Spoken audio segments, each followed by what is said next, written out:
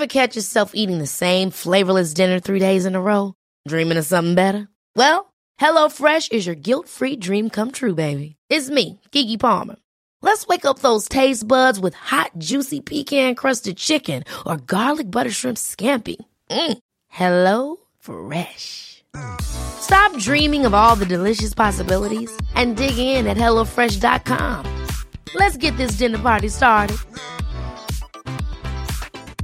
Hiring for your small business? If you're not looking for professionals on LinkedIn, you're looking in the wrong place. That's like looking for your car keys in a fish tank. LinkedIn helps you hire professionals you can't find anywhere else, even those who aren't actively searching for a new job but might be open to the perfect role. In a given month, over 70% of LinkedIn users don't even visit other leading job sites. So start looking in the right place. With LinkedIn, you can hire professionals like a professional. Post your free job on linkedin.com/people today.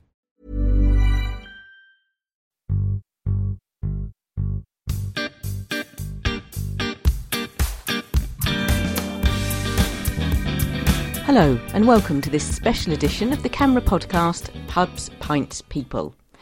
I'm Claire Phillips, and with me as ever are Alison Taffs and Simon Webster.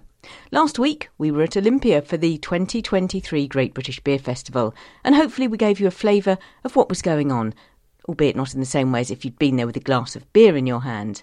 We have some more full interviews that we recorded for the GBBF special. We didn't want to shorten them to squeeze them into an already packed podcast, so we've split our GBBF special into two parts, and this is part two. There were several books launched at GBBF, and we spoke with Des Demour about his new book Cask, and also with Adam Wells about his new book All About Perry, which is planned to be published early next year. We also hear from Pete Brown about the Drink Cask Fresh campaign that he's been closely involved with. Before the beer festival, Alison spoke with Des Demour about his new book, Cask. Des, I know you, like me, and so many of our listeners are deeply passionate about Cask. So tell us about this new book. So this book is called Cask, simply, and the subtitle is The Real Story of Britain's Unique Beer Culture. And I think that kind of, captures some of what's, the book is trying to do. So it's really trying to tell the story in depth about Cask. It's explaining what Cask is, how it's made, how it's kind of served and conditioned in the cellar and all those kinds of things. So it goes into detail about that, but in a non-technical way. It's not written for for brewers or for cellar keepers or whatever. It's written for kind of interested drinkers. And then it continues through the history of Cask as well, because I think again that's something that's quite misunderstood, going right back to the beginnings of brewing and right through to the present day. And then the final chapter is about the future of Cask, where as I'm sure most people listening to this will realise, there are some challenges with cask beer. So what are those challenges? What can we do about them? And what kind of future does cask have? So it's trying to tell that whole story, and particularly in this context of saying, Britain's unique beer culture, because I think the other thing about cask is it's one of those things that's, there are tiny, tiny pockets of it in other places, and I cover some of that in the book. So I talk to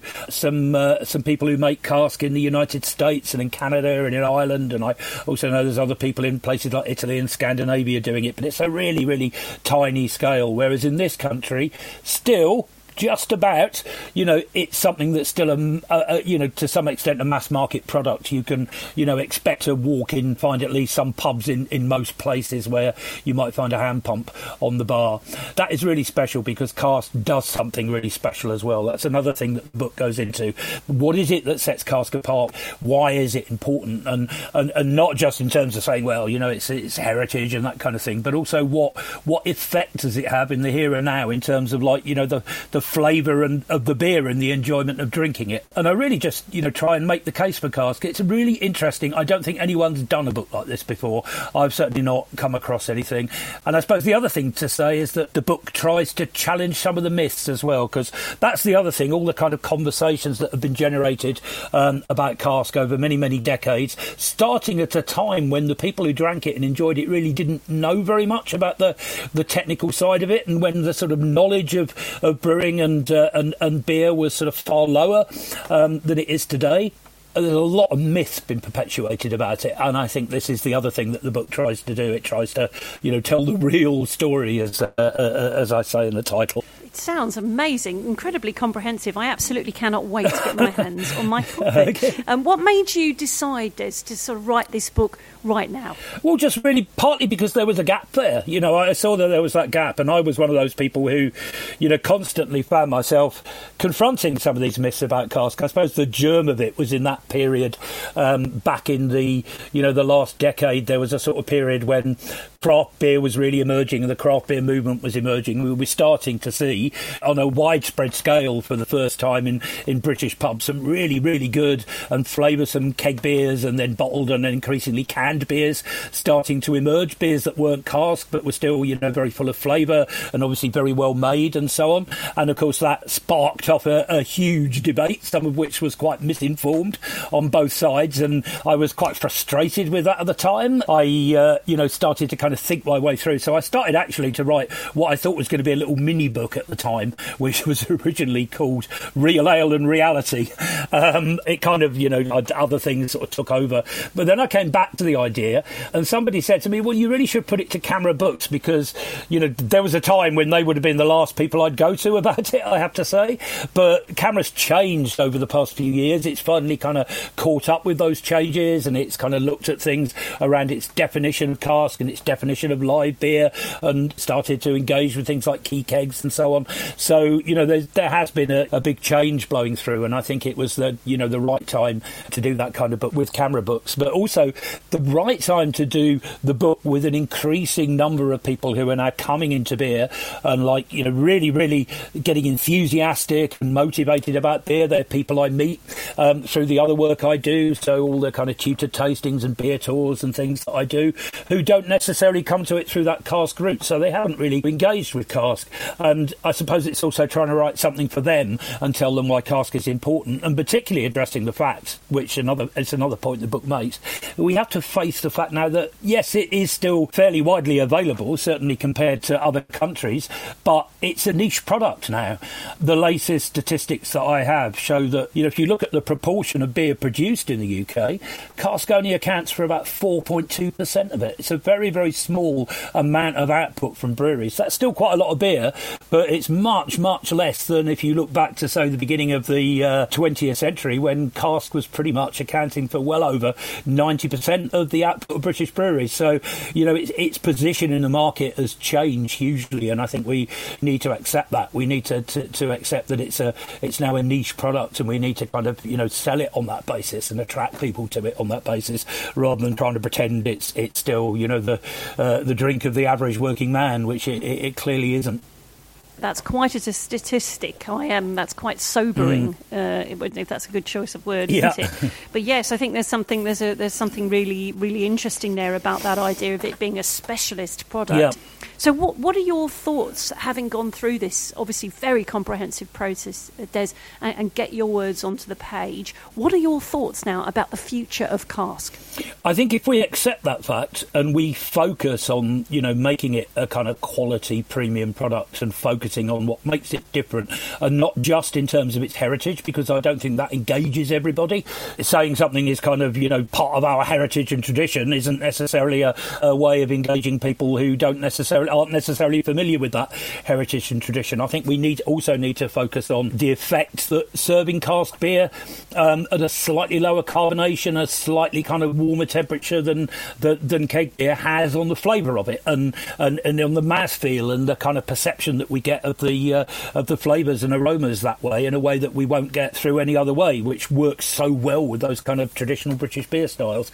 And I think if we focus on that and, you know, keeping it the highest possible quality and positioning it as a specialist product, then it's got a chance. But it also has to pay for itself, and I think this is the other thing where I might part ways with a few keen cask drinkers, we have to recognise it's underpriced. You know, it's often the cheapest thing on the bar, and it's actually, you know, the specialist product that's the most involved in terms of making it, looking after it. It's got a very short shelf life. You know, it's an average of kind of 3 days. Once you start emptying a cask, you've got to sell it before its quality drops below a certain level that it's not worth drinking. And with all those problems, it's ridiculous that we're paying, people expect to pay less for it than they expect to pay for a standard industrial lager from a multinational with all their economies of scale. I think we need to face that too. And if we can keep that going as a real kind of quality product, as a real kind of beacon of something, really special that beer can do in a way that other drinks can't, we're in with a chance, because we're in with the fact that it might build up again, and it might build up to the extent that people will sustain it, and they'll start to see it in the same bracket as perhaps they see other products, beer products that they are more readily recognised as like artisanal in some way, like kind of modern style craft beers and mixed fermentation beers and things like that. I make the comparison in the book between Cask and Lambic. Cask, if you look internationally, Cask is kind of recognised in the same bracket. If you talk to a lot of brewers outside the UK, they're absolutely fascinated by it in the same way that they're fascinated by wild fermentation and mixed fermentation beers. Those are recognised as specialist artisanal product. We need to get Cask into that same bracket and sustain it that way, I think. Yes, I think that's inspired, actually, that combination of things like Lambic beers and Cask. Mm-hmm. I think, we're in this country, we're probably too close to it to see it in quite that way. And I obviously thoroughly agree with your feelings on the underpriced nature of Cask. It really is a problem. Yeah. And I do understand cost pressures and people wanting to get a pint at value, but equally, as you say, Cask really ought to be a more expensive representative on the bar. Yeah, I think the other important point to talk about price is the price differential side. But there's also this kind of expectation that if your Cask beer is at a certain ABV, then it should cost a certain amount, regardless of where it comes from, how it's made, what the ingredients are, what the style is, how many or how few hops have gone into it, or whatever. If it's 4% ABV, we will pay this much per firkin. If it's 4.5, we will pay this much. And you can't think of any other product where that is the case, where people kind of don't expect that the quality and the provenance and things like that shouldn't play a role. It's like the idea that you could expect a bottle of sort of bog standard Plonk to cost exactly the same as a Grand Cru Classé Bordeaux on the grounds that they're both 13.5%. It's ludicrous, and I think that would be a good start to actually start to see differentials in price, and that some casks cost more than others, and it's not just because of their strength. Absolutely. And thinking about taking on what you're talking about, there's obviously some of these things that we're discussing here are going to be of great interest to CAMRA members and beer lovers listening to this podcast. So what kind of thing can we do to help assure Cask Ale's future right now? Drink it. I think, drink it and buy it, but also, drink good quality Cask. Seek out good quality Cask and send out that message that what really matters with Cask is that quality. Be discriminating about it, and also be critical about it. The average quality of Cask, and that it's not quite as good as it ought to be, partly because of the way it's looked after, and partly because places try to do too much, and when they don't have the turnover. If we're a little bit more upfront, in a polite way, of sort of highlighting that a little bit, it wouldn't do any harm.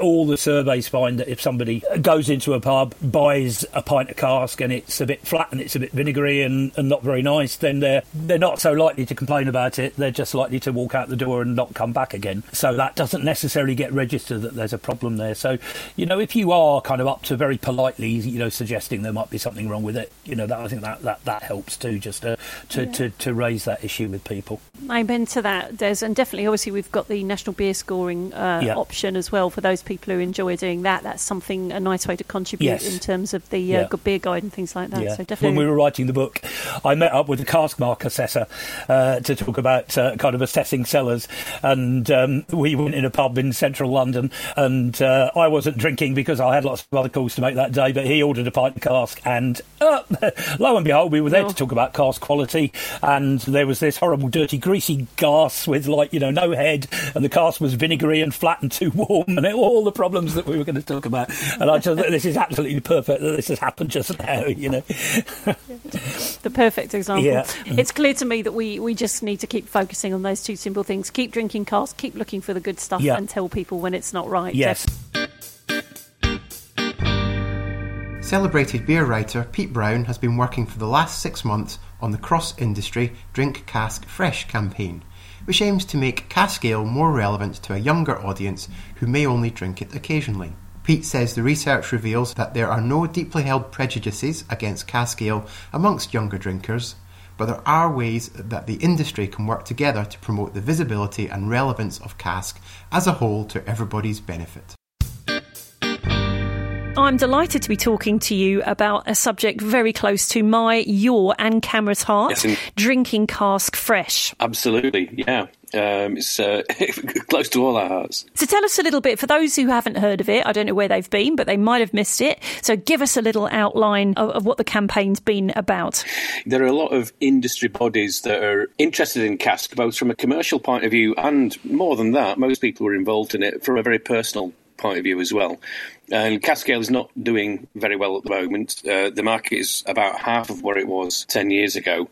And there's been a lot of meetings and cask reports and things like that, trying to kind of put out some positive messages about cask.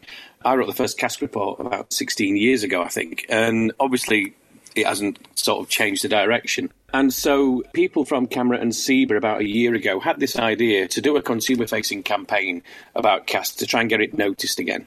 So there was a lot of research into how you might engage people. You know, the cask drinkers ageing. I think a lot of people can go into good cask pubs and see a lot of cask ale being sold, but it's not recruiting the younger drinkers that it needs to kind of stay where it is. And so the campaign is all about what can you say to younger drinkers? It might be different from what the older drinker loves about cask, but what can you do to engage these people who are currently not really engaging with it? Yeah, and I think this angle that you've talked about have been focused in on sort of challenging perhaps some of those misconceptions.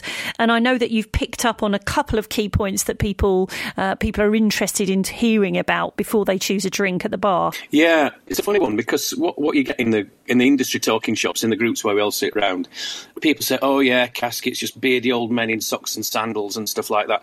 I've never ever heard that played back by a consumer from outside the industry. That's something we just tell ourselves, and we're talking it down.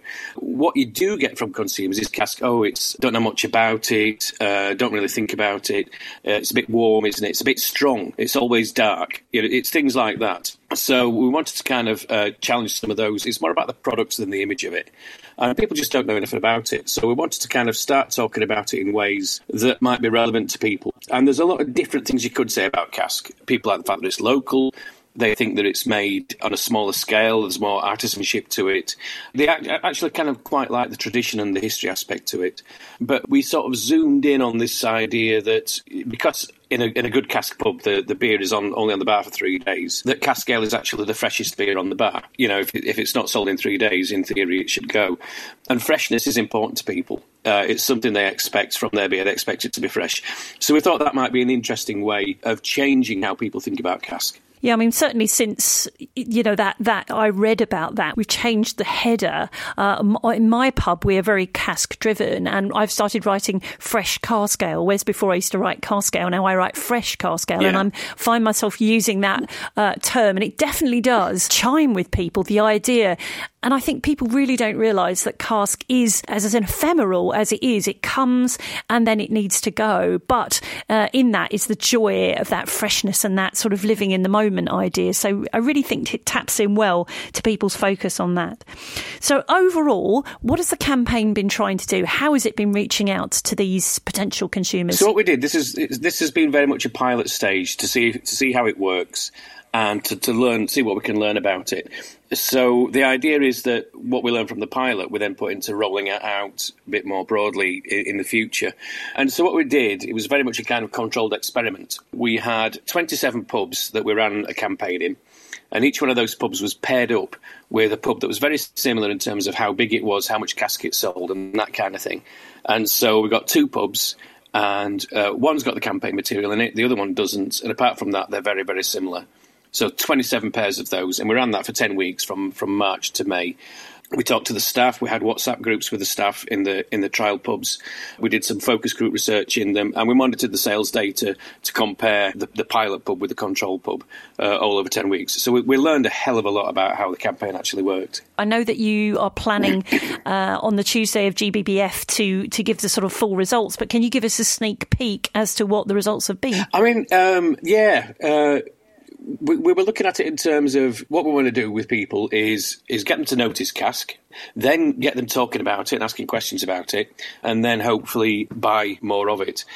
we definitely succeeded in making cask more noticeable. We definitely succeeded in getting more conversation around it. It's inconclusive as to whether that kind of went through into sales. In some pubs, cask sales absolutely rocketed.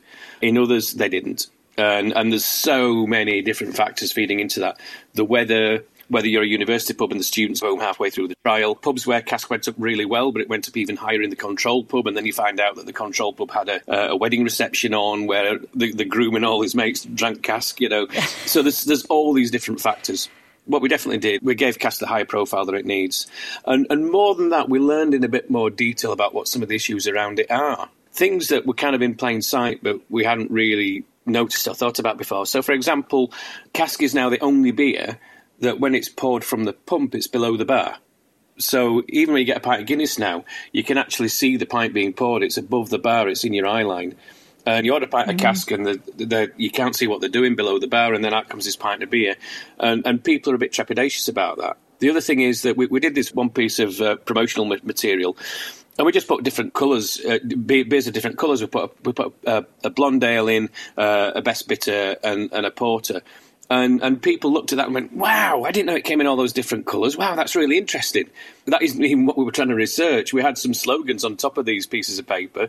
They weren't even looking at the slogans. They were looking at the different colours of the beer. So it's like, oh, right, so the way it looks and how it's presented is really, really important. And there's a lot of stuff that, if you look at the success of things like Mediterranean lager, we could slag them off and say the product's awful to our heart's content. It doesn't change the fact that it's growing way, way faster than cask is. And when you look at what they're doing right, the glassware, the presentation, the pour being in your eye line, knowing what to expect. So there's a lot to think about for the industry. And I think we learned that there's only so much an individual brand can do. If you look at a good cask pub, there's no point trying to have individual branded glassware, because if you've got a lot of guest ales, they're changing every couple of days. So you can't possibly have all the glassware you need. So having a cask branded glass, that went down really, really well. If we're serving cask ale, we're serving it in a cask fresh glass, whatever the brand of cask ale it is. So there's a lot of stuff that we need to kind of now feed back into the industry and ask them to think about. That visual thing is such a draw for people. And it's so interesting that, as you were saying, it never occurred to me that, of course, it's buried under the bar and people don't see the colour and they don't see the pour. So, yeah, the visual thing clearly is a big learning for us.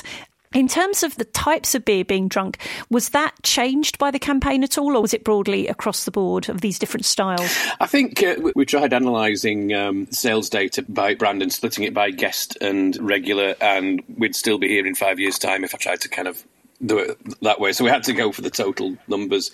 It's a really complicated exercise. But what we did see from that thing with the different colours is that there's a lot of people who drink cask very, very occasionally, who immediately said, well, I'd drink it a lot more if I knew that I could get a pale one like that, because that's not too far away from lager. So the fact that there's so many different styles, on the one hand, it's confusing for people because they don't really know where to start. On the other hand, if they get a bit more navigation around it, if they're a bit more confident around it, then it's a massive source of cask's appeal.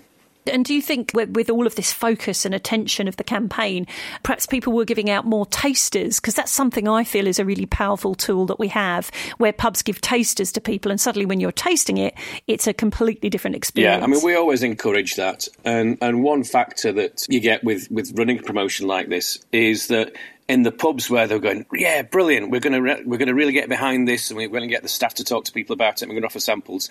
Guess what? It did a lot better than in the pubs where people just went, all right, then we'll put your leaflets out and leave it at that. So the more the staff are engaged, I mean, every single piece of research I've ever seen says that staff recommendation is one of the biggest things that drives people's choice of what they're going to drink if they haven't already decided. And so if you get some passionate pro-cask bar staff giving out samples, talking about the beers, then you're going to sell more cask. It's as simple as that. So perhaps that's the key to our focus area is employer and employee engagement. Yeah, totally. I sort of split it into three groups in my head now. There are lots and lots of pubs out there that are passionate about cask, and they're selling loads of it. And if you're drinking in those pubs, you can go, well, what's the problem? This is fine. There's not much a campaign like this can do to help those pubs. They've got it. They're sorted. There's a whole other bunch of pubs where they're just not interested. And you know what? I'd rather they didn't sell cask than sell a bad pint of cask. And then in the middle, you've got these pubs that are kind of keen, interested, curious about cask, but just need a bit more push, a bit more help. And that's what a campaign can really do. Is they're going, I'm curious about cask. How do I sell more of it? How do I learn more about it? And that's where we need to be focusing this as it goes forward, I think. So really focusing in, zoning in on those areas where we can really make a difference. Yeah. So in terms of what came out of the exercise that you think are really the things that we should be doing differently in the future to make the best use of this research and work you've been doing? There's so many different potential things you can say about cask. And there are certain things that appeal to some people and not to other people. So we put like these really kind of cool stemmed branded pint glasses in. And all the old regulars who were at the bar going, I don't want my beer in that, I want my old dimpled pint mug. That's horrible, that's rotten. And it's like, yeah, fine, okay, we won't serve you the beer in the campaign glass. But then you give it to someone in their 30s who's choosing a pint of cask instead of a pint of lager. They think it looks really cool. So it's kind of zooming in on the people who are interested and getting the messages right to the people who are interested. So people who have had CAMRA fans, they love the fact that cask ale has secondary fermentation in the pub cellar and it's not finished until it's been properly vented and left to condition and settle for a few days. And that's one of the things that they like about it, the fact that it's still a live product. If you talk to kind of a more general drinker, that stuff can actually put them off. It sounds way too technical, way too boring. But if you tell them, well, it's made locally or it's the freshest beer on the bar, they'll go, oh, right, yeah, well, that's interesting. So it's about getting the right messages out to the right people and really thinking about how we talk about cask. You've got so many different aspects of it to choose from to talk about, and it's matching the right message up with the right people. There we go. I think that sounds like a brilliant conclusion, to get the messaging right in the right places. And I guess it's the publican and his team are the best people to understand, how to reach those different audiences.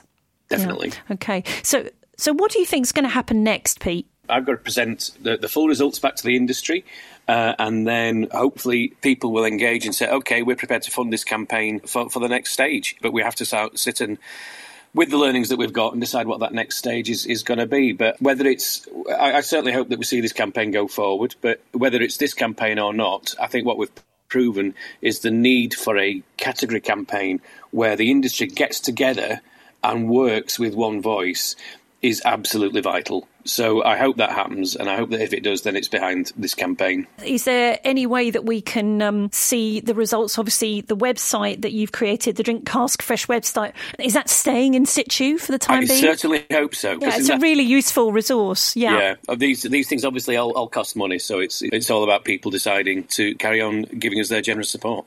I would encourage anyone who hasn't been to the Drink Cask Fresh website to take a look, because it's very concise, very clearly presented. It's got lovely glossaries and information providing support for publicans, for drinkers alike. So, yeah, really useful tool, I think. And hopefully that kind of a clear communication can help cut through with some folks, as you say, some different audiences that would be interested to stumble upon it or go and find it. So fantastic. And in terms of the findings, those of us who aren't able to make your session where you're feeding back your findings in a bit more detail, where can we go to follow up on that? I would suggest the Drink Cask Fresh website as a good place to start, but we will be publicising them quite heavily through CAMRA, through SIBA, so hopefully it will appear in your inbox as well pretty soon. Around the time of GBBF, CAMRA announced the upcoming release of its groundbreaking new Perry book from writer Adam Wells, which will be the first consumer guide to one of the UK's most traditional drinks. Despite being largely unknown outside of the UK, Perry has for centuries been compared to fine wine and champagne in countries all around the world. Although it's fallen out of fashion in recent years, it's making a comeback, with producers creating both new and traditional Perrys to great acclaim. CAMRA's championing of cider and perry at its festivals over the last 50 years has been credited with playing a significant role in keeping perry alive, and now the campaign is going further to promote and support this traditional drink. Penned by drinks writer, presenter and founder-editor of the popular cider review website, Adam Wells. As a perry advocate and lover, I am so delighted that Adam is writing this book. His passion for this drink is boundless, and his knowledge encyclopedic, as you will hear. I sat down and spoke with Adam at Olympia as we were both volunteering on the Learning and Discover stand at GBBF, sharing tasters of Perry with visitors, and he makes a deeply compelling case for this somewhat neglected delight. So, Adam, I know that you and I are both big Perry devotees. You are the biggest Perry devotee, and it's no surprise to me that you've chosen to write this amazing book. But when I explain what Perry is to people quickly during service in the pub, I say Perry is to pears as to cider is to apples. How would you describe it, Adam? Yeah, absolutely. That's the best shorthand for it. It is just the equivalent of cider, but with pears, or indeed the equivalent of wine, but with pears. It is a fermented, not brewed, drink made out of a particular fruit, in this case pears. Often very special and specific varieties of pears which are grown specifically for no other purpose than Perry. But of course, Perry can be made from any sort of pears, and indeed is all around the world. We do see Perry in lots of different locations, don't we? And it's interesting to see your timing now to write this book. So tell us first of all, what's going to be the title and when can we get our hands on this book? So the title is a work in progress. It'll be something along the lines of The Drinker's Guide to Perry or The Camera Guide to Perry, but something that communicates that it is a guide specifically aimed at the drinker to this wonderful drink, which hasn't had its own book aimed at the drinker before. There's going to be a Kickstarter campaign in October, exactly the same idea as it was for Gabe's brilliant Modern British Cider a few years ago, and if that goes as we hope it will, then the book will be published in May next year.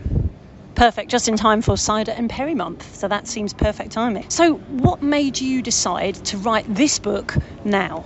If you look at the raw numbers of Perry in the UK, it looks like a drink that's in a really parlous state. They've dropped 47% in the last few years.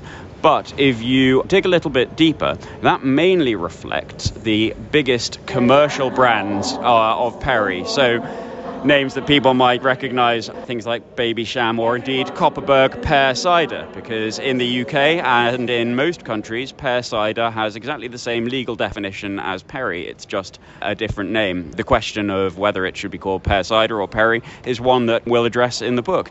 But to return to the initial point, what has also happened in the last few years as these big commercial brands have struggled is that aspirational Perrys have just started to really find their voice and do better and better. And by aspirational Perrys, I mean Perrys made with high juice content, not from concentrate, Perrys that look to hero these varieties, champion these incredible trees, some of which can live up to 300 years old, and Perrys made with the sensitivity and care of any of the great drinks in the world. You've got producers like Ross on Wye, Oliver's, Greg's Pit, and many, many more making these wonderful, wonderful drinks and just getting better and better. And new makers are starting to approach Perry. Places that have not previously perhaps been associated with Perry, like the United States and Australia, even Japan, are saying, hey, you know, there's this amazing drink to be made here. We're interested. And so the quality of Perry really hasn't been as high as it is now for centuries, potentially. And so it's an exciting time for Perry, and the more exciting it becomes, the more apparent it was that this guide for a drinker just wasn't there. And so we're looking to change that. So you're filling that gap so we can find out more about this fascinating drink. And I noticed you mentioned there the history of Perry. And I know that, certainly from my reading, and I'm sure you'll mention this, it really does have quite a noble history, doesn't it, in terms of the drinking past. Perry was seen as something really, really special, as we kind of feel it is today. It was, absolutely. I mean, the first written mention of Perry goes all the way back to Pliny in the 1st century AD, where, in fact, in his first ever mention of a drink that we'd recognise as Perry, he's directly comparing it to wine. So it has been compared to other drinks for its entire recorded life. But yeah, in the UK, in the 17th century, you've got, at the same time as people were taking this real intellectual academic interest in cider, you have the same people studying Perry, considering varieties, looking at ways that they can make more interesting Perry in ways that kind of champion the fruit, and on an international level. You know, in the same decade as we start reading about Perry being taken more seriously in the UK, we have those same people saying, oh, and we've heard from makers and ambassadors in Switzerland that they have this incredible pear that actually makes what the UK pomologists were saying was the best perry in the world. So it's always been international. And our recorded history of it in the UK is actually not as long as it is in countries like France and Austria. And so that's something that I'm really keen to kind of emphasize in the book. It shouldn't be an insular drink. It's an international drink that we're very, very lucky to still have in the UK, because some countries have this incredible perry history and now it's all but gone. Switzerland particularly and Germany have clung on to it really by the skin of their teeth. It's only the UK and France and Austria that still have a really significant modern perry culture, and it's just so rare and important, and I think it's very, it's vital that history and that heritage, and particularly just this incredible flavourful drink, gets protected. Many people listening to this will be CAMRA members, will understand how important it is to hold on to those traditions. Aside from that, from a sort of pure enjoyment point of view, why should people seek out and try and drink perry, Adam? Well, first and foremost, just because, as you say, it's absolutely delicious. Second of all, because it's not a monolith. You often read descriptions of perry in a very generalised sense as just being something that is light and floral and mostly a bit sweet.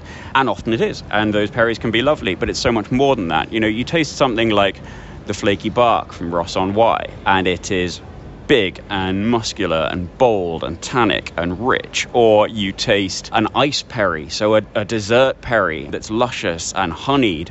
Or you taste an Austrian Bernenmost that is very much influenced by the white wines of that region, and it's fresh and brisk and vinous in texture and dry and sharp and beautiful with the local food.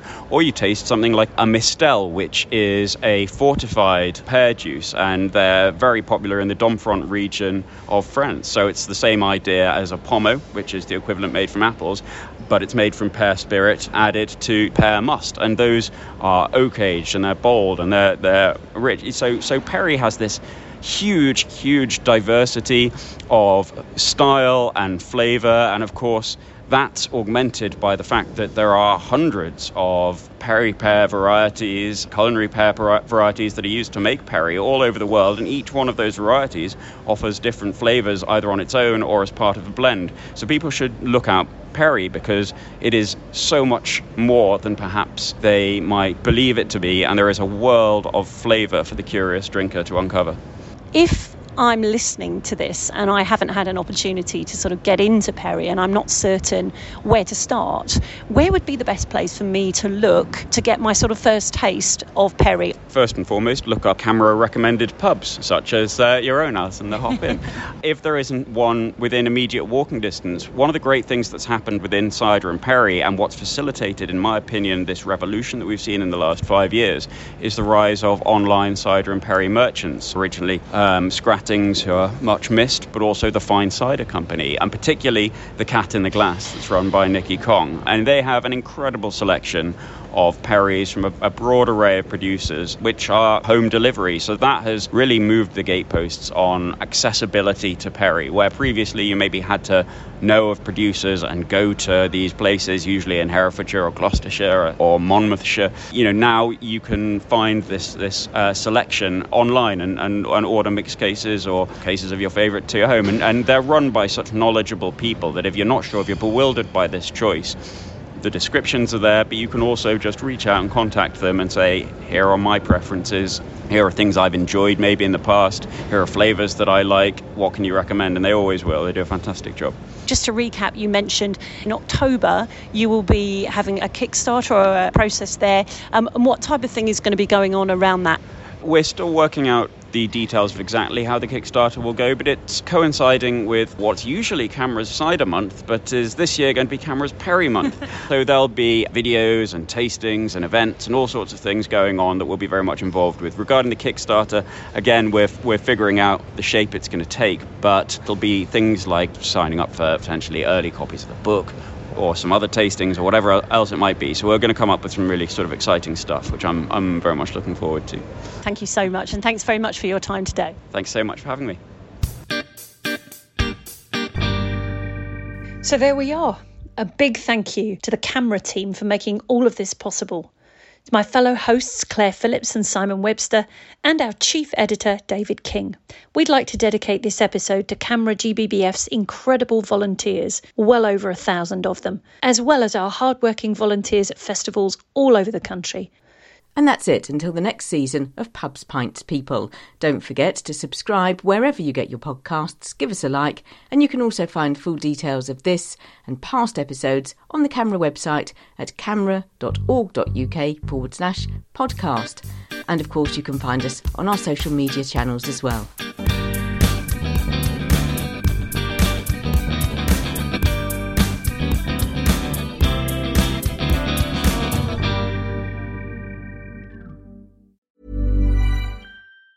Even on a budget, quality is non-negotiable. That's why Quince is the place to score high-end essentials at 50 to 80% less than similar brands. Get your hands on buttery soft cashmere sweaters from just $60, Italian leather jackets, and so much more. And the best part about Quince, they exclusively partner with factories committed to safe, ethical, and responsible manufacturing. Elevate your style without the elevated price tag with Quince. Go to quince.com/upgrade for free shipping and 365-day returns. Ever catch yourself eating the same flavorless dinner 3 days in a row? Dreaming of something better? Well, HelloFresh is your guilt-free dream come true, baby. It's me, Keke Palmer. Let's wake up those taste buds with hot, juicy pecan-crusted chicken or garlic butter shrimp scampi. Hello Fresh. Stop dreaming of all the delicious possibilities and dig in at HelloFresh.com. Let's get this dinner party started.